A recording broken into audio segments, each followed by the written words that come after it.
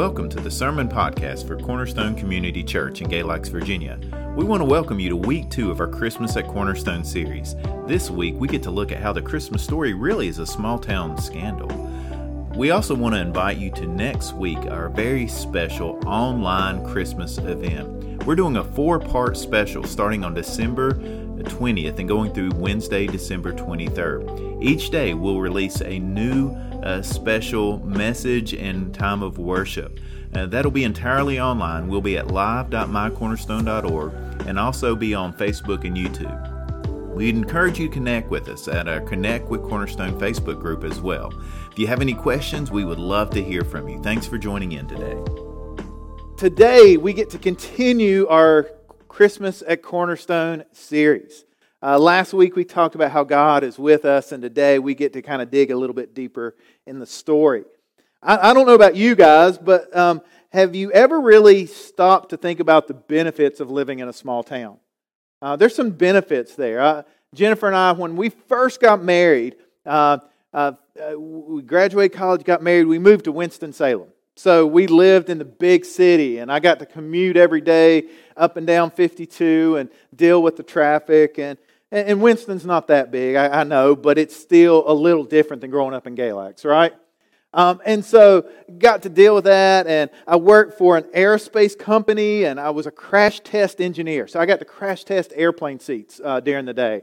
And it's kind of an interesting job, but there were some drawbacks to being in the city. My workplace was in kind of a rough part of town, so it was very heavily guarded just to get into it. But it was kind of weird because we'd get there and then they didn't want you to leave. Have you ever had a job like that? They're like, "It's 5 o'clock and you're leaving?"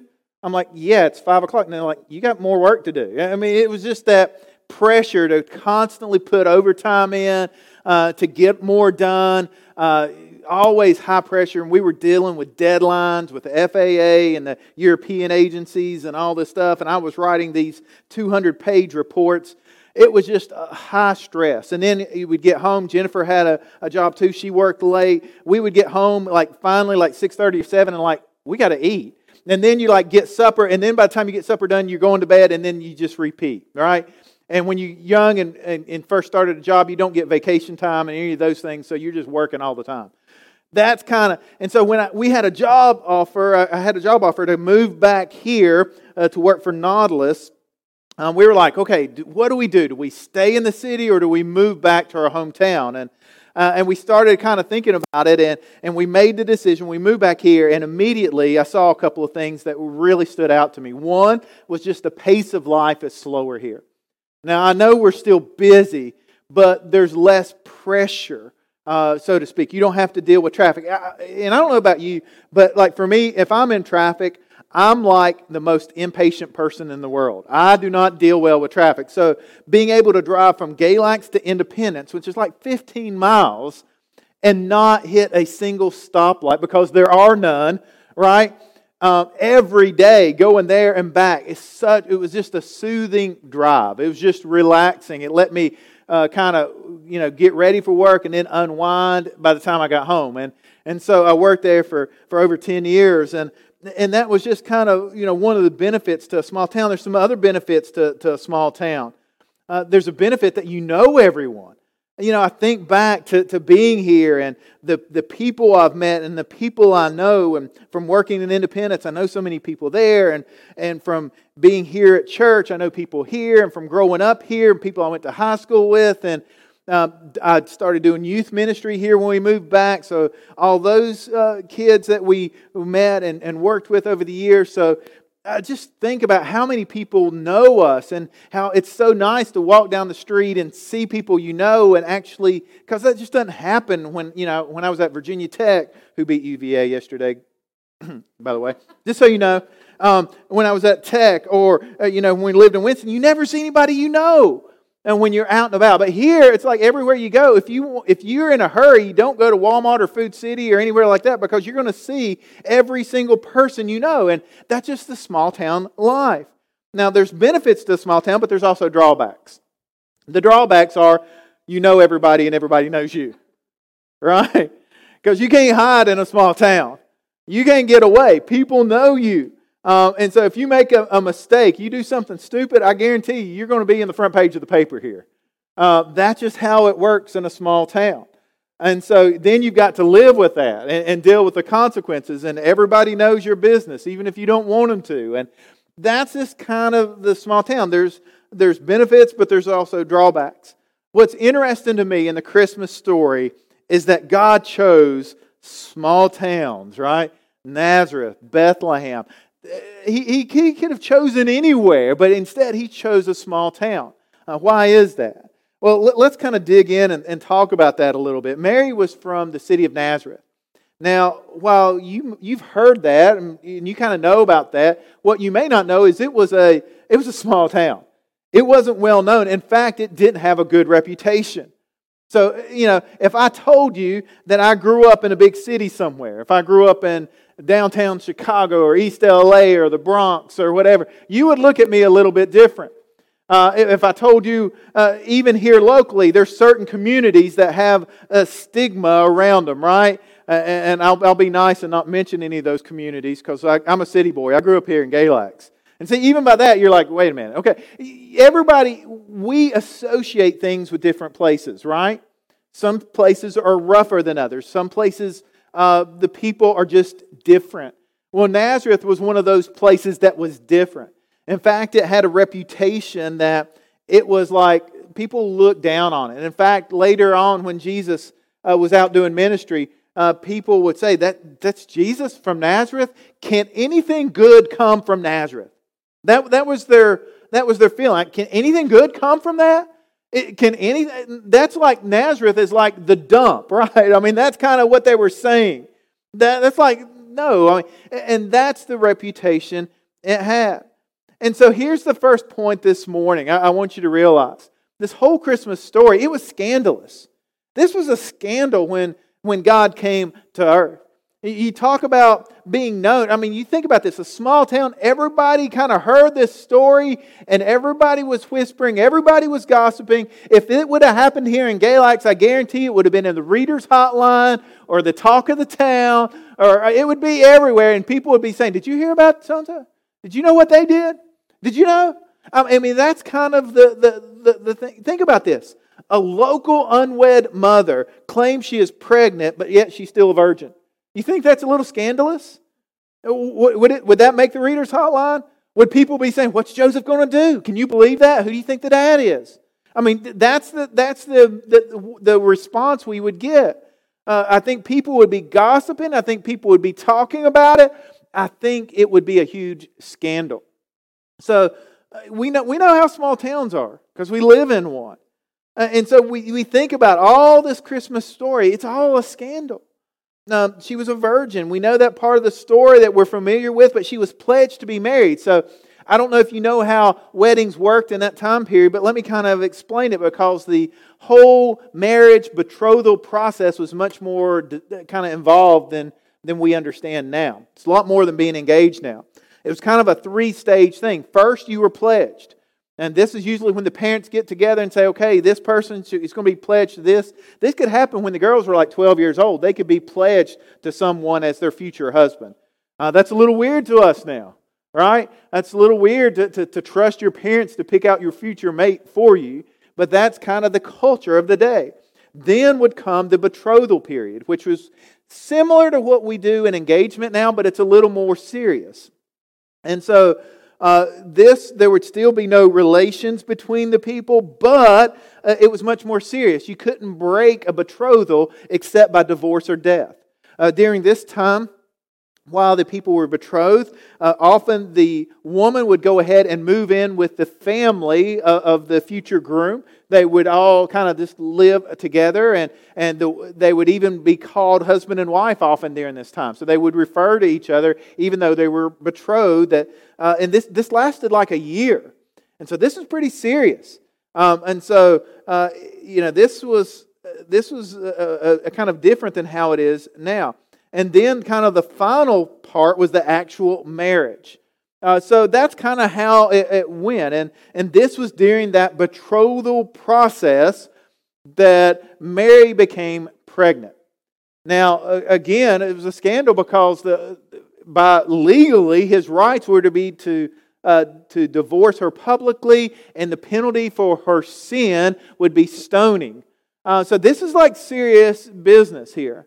And so that's a huge scandal. There's another scandal that doesn't get talked about a lot, is that there's a big age difference between Mary and Joseph. Now, we don't know how much exactly. I've seen it speculated that it was a lot more than you and I would guess. The truth is Mary was very young. Joseph, we think, was older. Now, how do we know that? Well, we don't for sure, but that was typical during that time. A couple of other things that we know is that Joseph is mentioned when Jesus was 12 years old at the temple, and then he is not mentioned again. And in fact, when Jesus starts his ministry at 30 years old, he refers to his mother and his brothers, but not his earthly dad. And then, not only that, when Jesus is on the cross, he turns to John and tells John to take care of Mary, which tells us that Joseph by now is not there, that he is dead. So you put all that together, our thoughts are, by the cultural standards and by the early church tradition, is that Joseph was much older and had died of old age at the point where Jesus started his ministry. So that's kind of again, this is kind of scandalous. All of this. There's just so much about this. And if you're like me, you start saying, well, why is it in a small town? And why these particular people? And why did it happen this way? When God came, why didn't He announce it in a big castle with trumpets blaring and in an elegant way? And I mean, this is the God of the universe that created everything. Why was it in a small town in the middle of nowhere in the midst of a scandal? Well, here's why I think. Here's the next point is when God came to earth, He chose to use humble people. He chose to use humble people. Now, God could have announced it big, have the whole world know, here is Jesus, your future king. But that's not how Jesus is. As we watch Him live His life, what we see about Jesus is He's not the person that says, hey, look at me, look at how awesome. No, He's the person that is very selfless. He's the person that you wouldn't even notice, right? Often, except there were people following Him and people listening to Him. It's interesting. In Luke chapter 2, we learn another fact about Jesus that I think gets often overlooked. They were humble, but they were also very poor. Mary and Joseph were actually very poor. In Luke chapter 2, we have this scene. It says it was time for the purification offering as required by the law of Moses after the birth of a child. So his parents, Mary and Joseph, took him to Jerusalem to present him to the Lord. The law of the Lord says if a woman's first child is a boy, he must be dedicated to the Lord. So they offered the sacrifice required in the law of the Lord, either a pair of turtle doves or 2 young pigeons. So this is kind of an interesting story. We do today like what we would call a baby dedication or a child dedication, where a child is brought up and we haven't done one this year with all of COVID. We'll get one scheduled soon when it's safe to do it. But what we do in a child dedication is, as a church, we present this child to the Lord and say, okay, as a church, we're going to be praying for you and praying for the family, the parents. It's your opportunity to say, I'm going to raise this child to follow God. And that's really what this process was in their time. And what's interesting about it is the standard sacrifice that was required was a lamb. That's what they were supposed to sacrifice when they did this. There was an exception made for those who were extremely poor.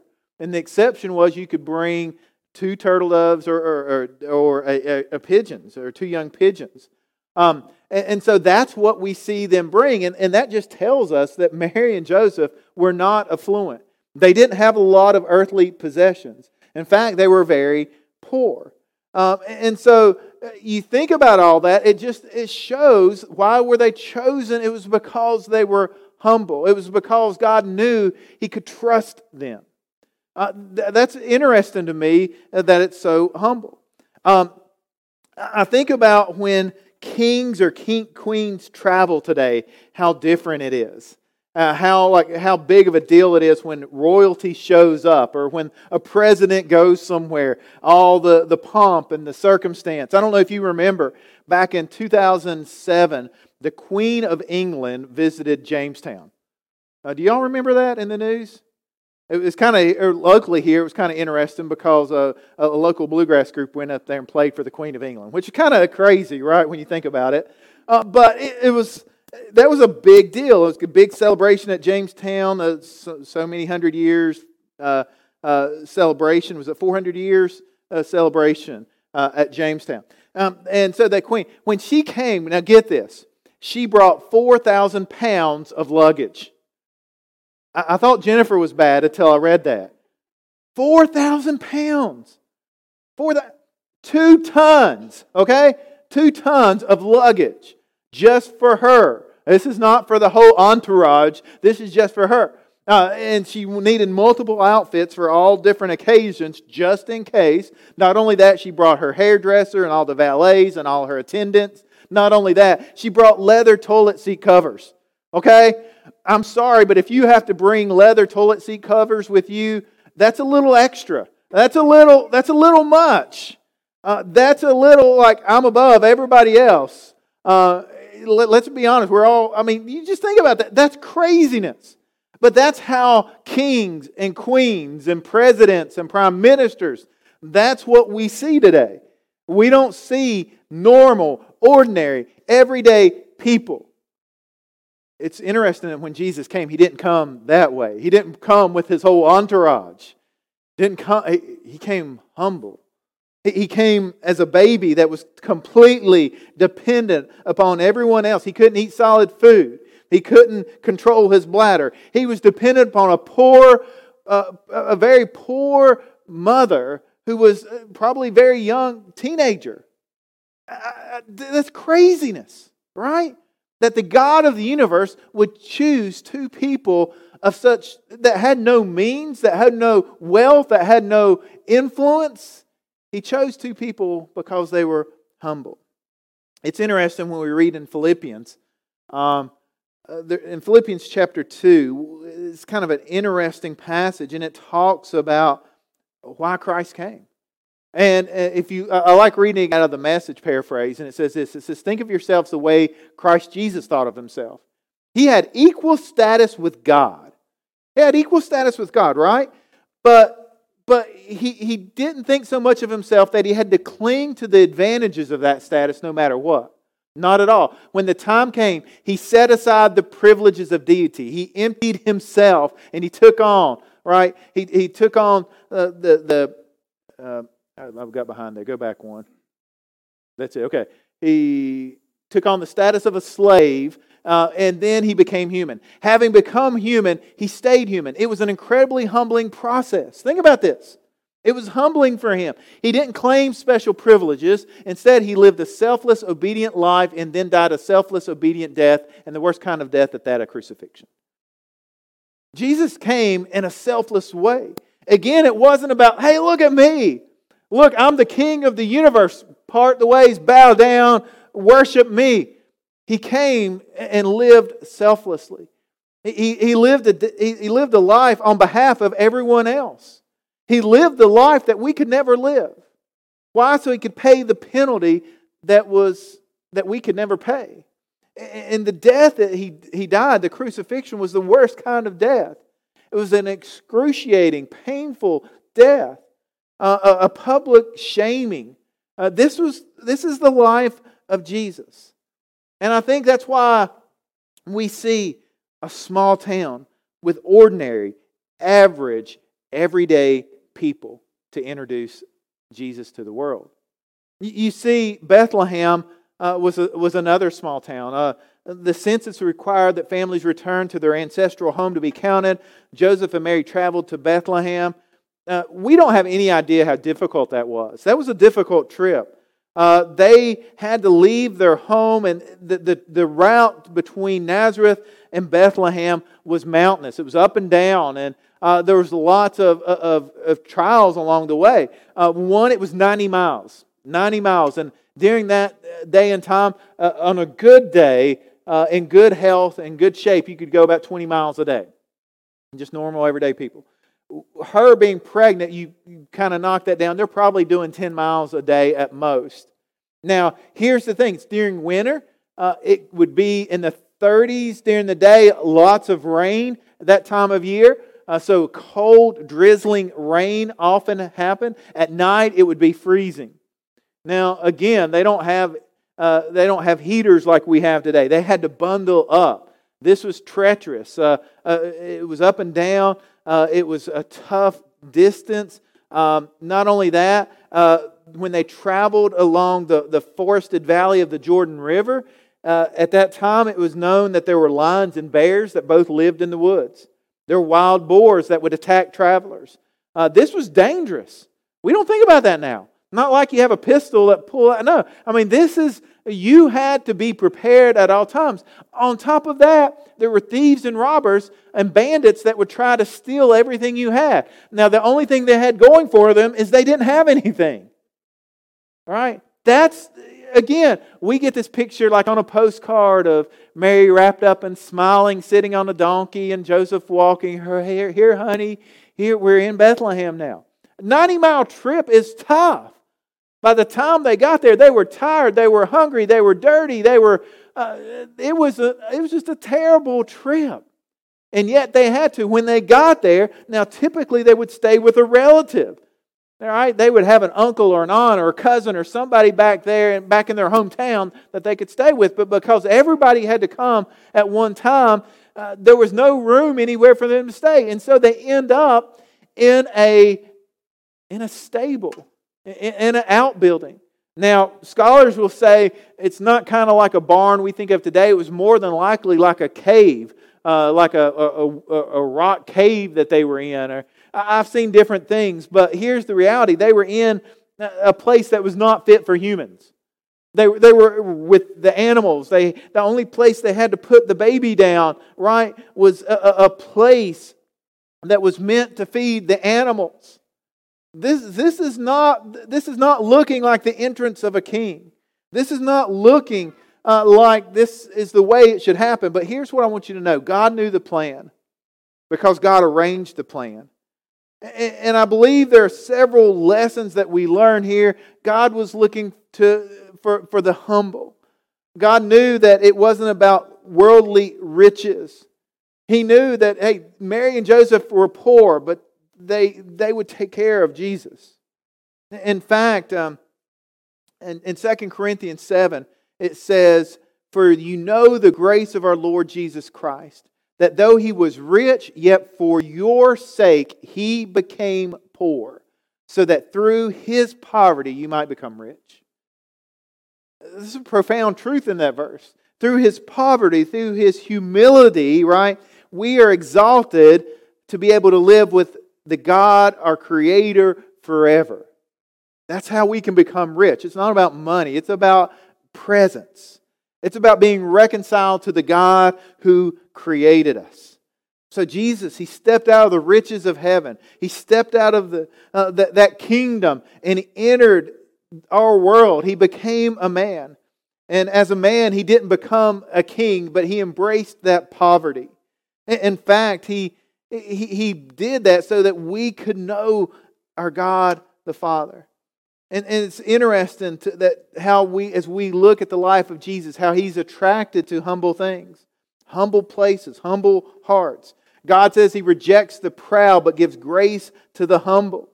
And so He looks, I think that's the whole reason He was born in a stable. It was a sign of humility instead of a sign of power and prestige.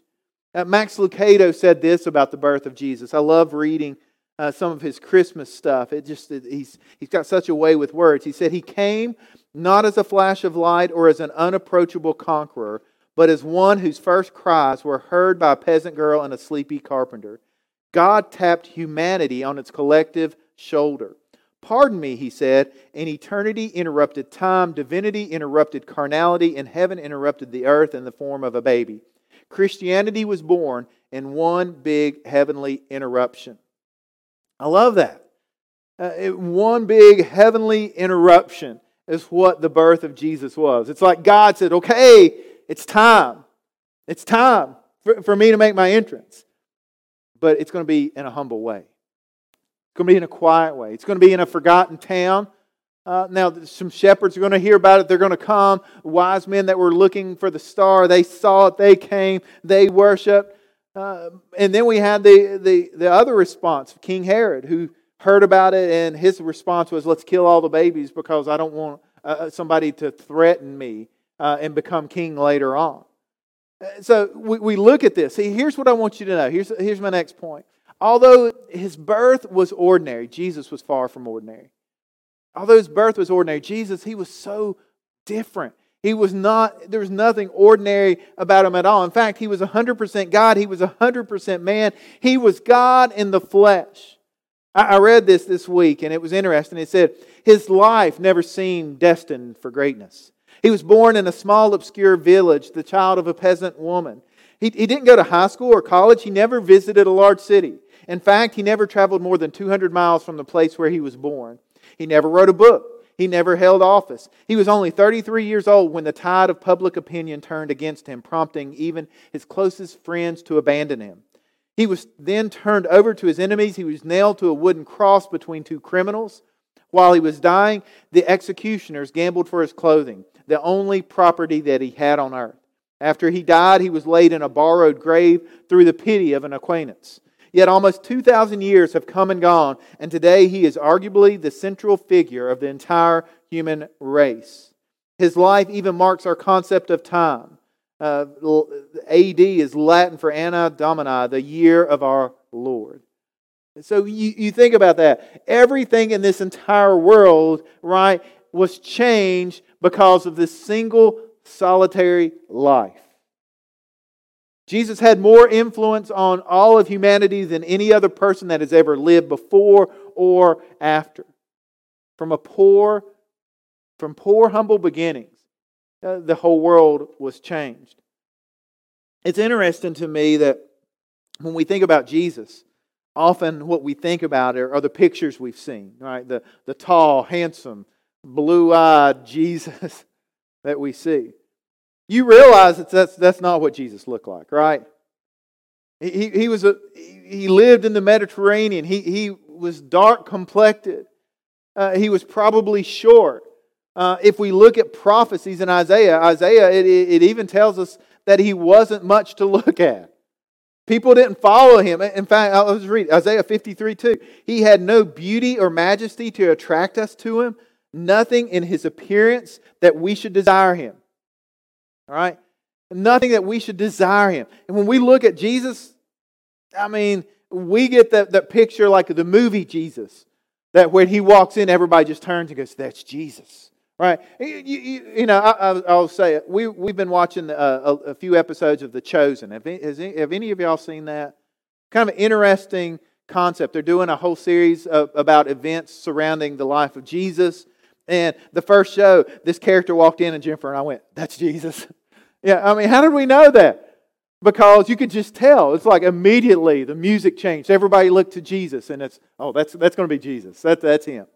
And that's kind of what we've been conditioned to think about. But the reality is people weren't drawn to him by his appearance. In fact, I feel like when Jesus first started his ministry, he would walk down to the street and he was the person that nobody noticed. Nobody cared about. People overlooked. It's only when he started ministering and serving others and doing miracles that people started noticing, and then they often followed him for the wrong reasons. And as people started following Jesus, there's so many accounts in Scripture where he's like, wait a minute, you're following me? Are you sure you want to? Like you read Luke 9, it's like okay, if you follow me, you're not going to have any place to sleep. You're not going to have any place to put down your head. You're not going to have any possessions. You're going to be despised by people. Are you sure you want to do this? It's like Jesus was trying to talk people out from following him. Why? Because he knew that the cost was high. And I think sometimes we, in church today, we kind of do the opposite. We're like, it's easy to follow Jesus.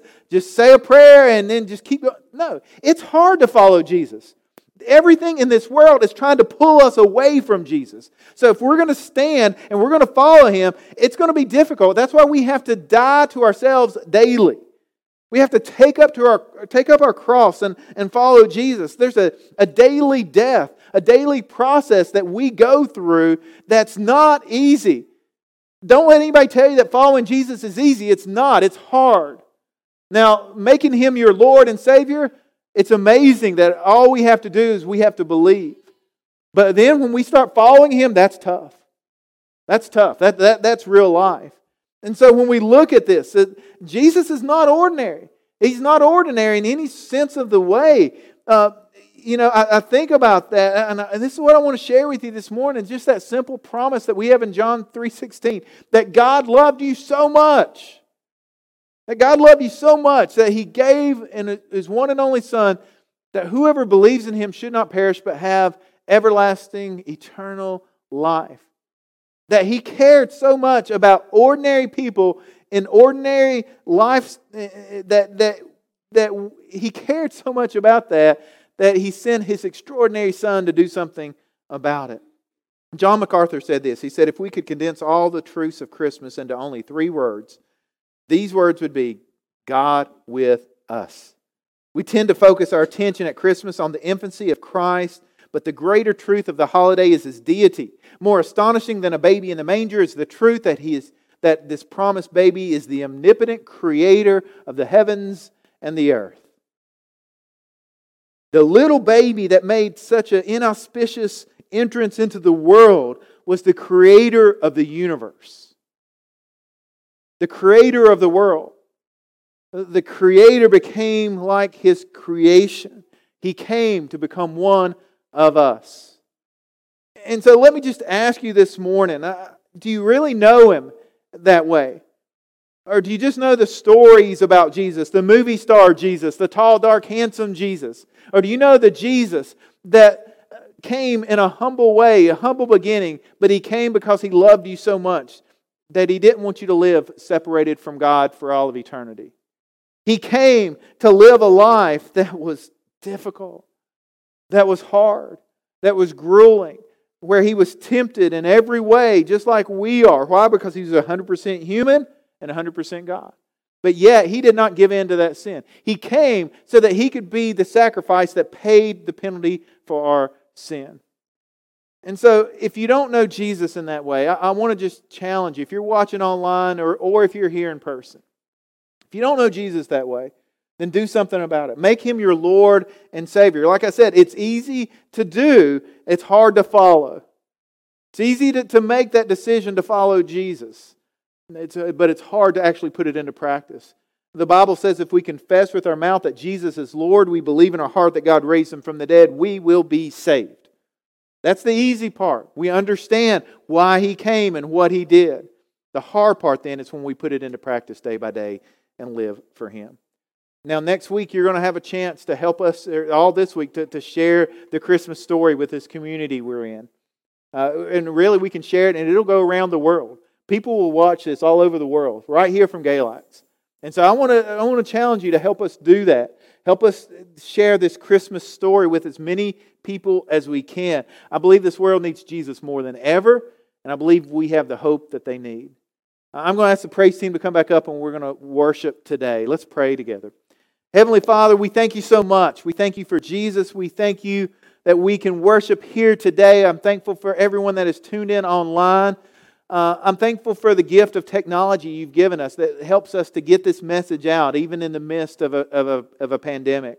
Lord, I pray for our services next week that many people would hear the gospel message, the good news that God so loved the world that He gave His one and only Son, that whoever believes in Him should not perish but have eternal life. This morning, Lord, I pray for each and every person here that they don't just know facts about Jesus, that they don't just know Jesus intellectually, but they really know Him on a personal level. That they put their faith and their trust in Jesus. That they've surrendered their old way of life. That they've taken up their cross to follow Jesus. Lord, when we do that, it means that we die to our old way of life and now we're a new creation in Christ. We're living for a new King. We're living for a new Master. When we say Jesus is Lord, that's what it means. Now we're under the control of Jesus, not the world any longer. So I pray for everyone here that if they don't know You as their Lord and Savior, that today would be a day of surrender. A day of saying, okay, I'm tired of doing life my way. I want to make Jesus my Lord, my Savior. When we confess our sin when we acknowledge our need for a Savior, when we cry out to God, you hear us, you forgive us, you cleanse us from all of that unrighteousness, and you give us a new life, a new heart, a new purpose. This Christmas, Lord, help us to live that out. Help us to share with the world around us. Lord, we thank you this morning. We thank you. It's in Jesus' name I pray. Amen. So as we close today, as always, it's your chance to respond. If you're watching online, you'll have some chance to respond as well. And so we ask that you just think about what God is asking you to do. Here you can come, receive communion. You can come to the cross and write out your prayer request. But let's stand together as we close today. And let's do everything we can to share this Christmas message with as many people as we can. Let's worship today.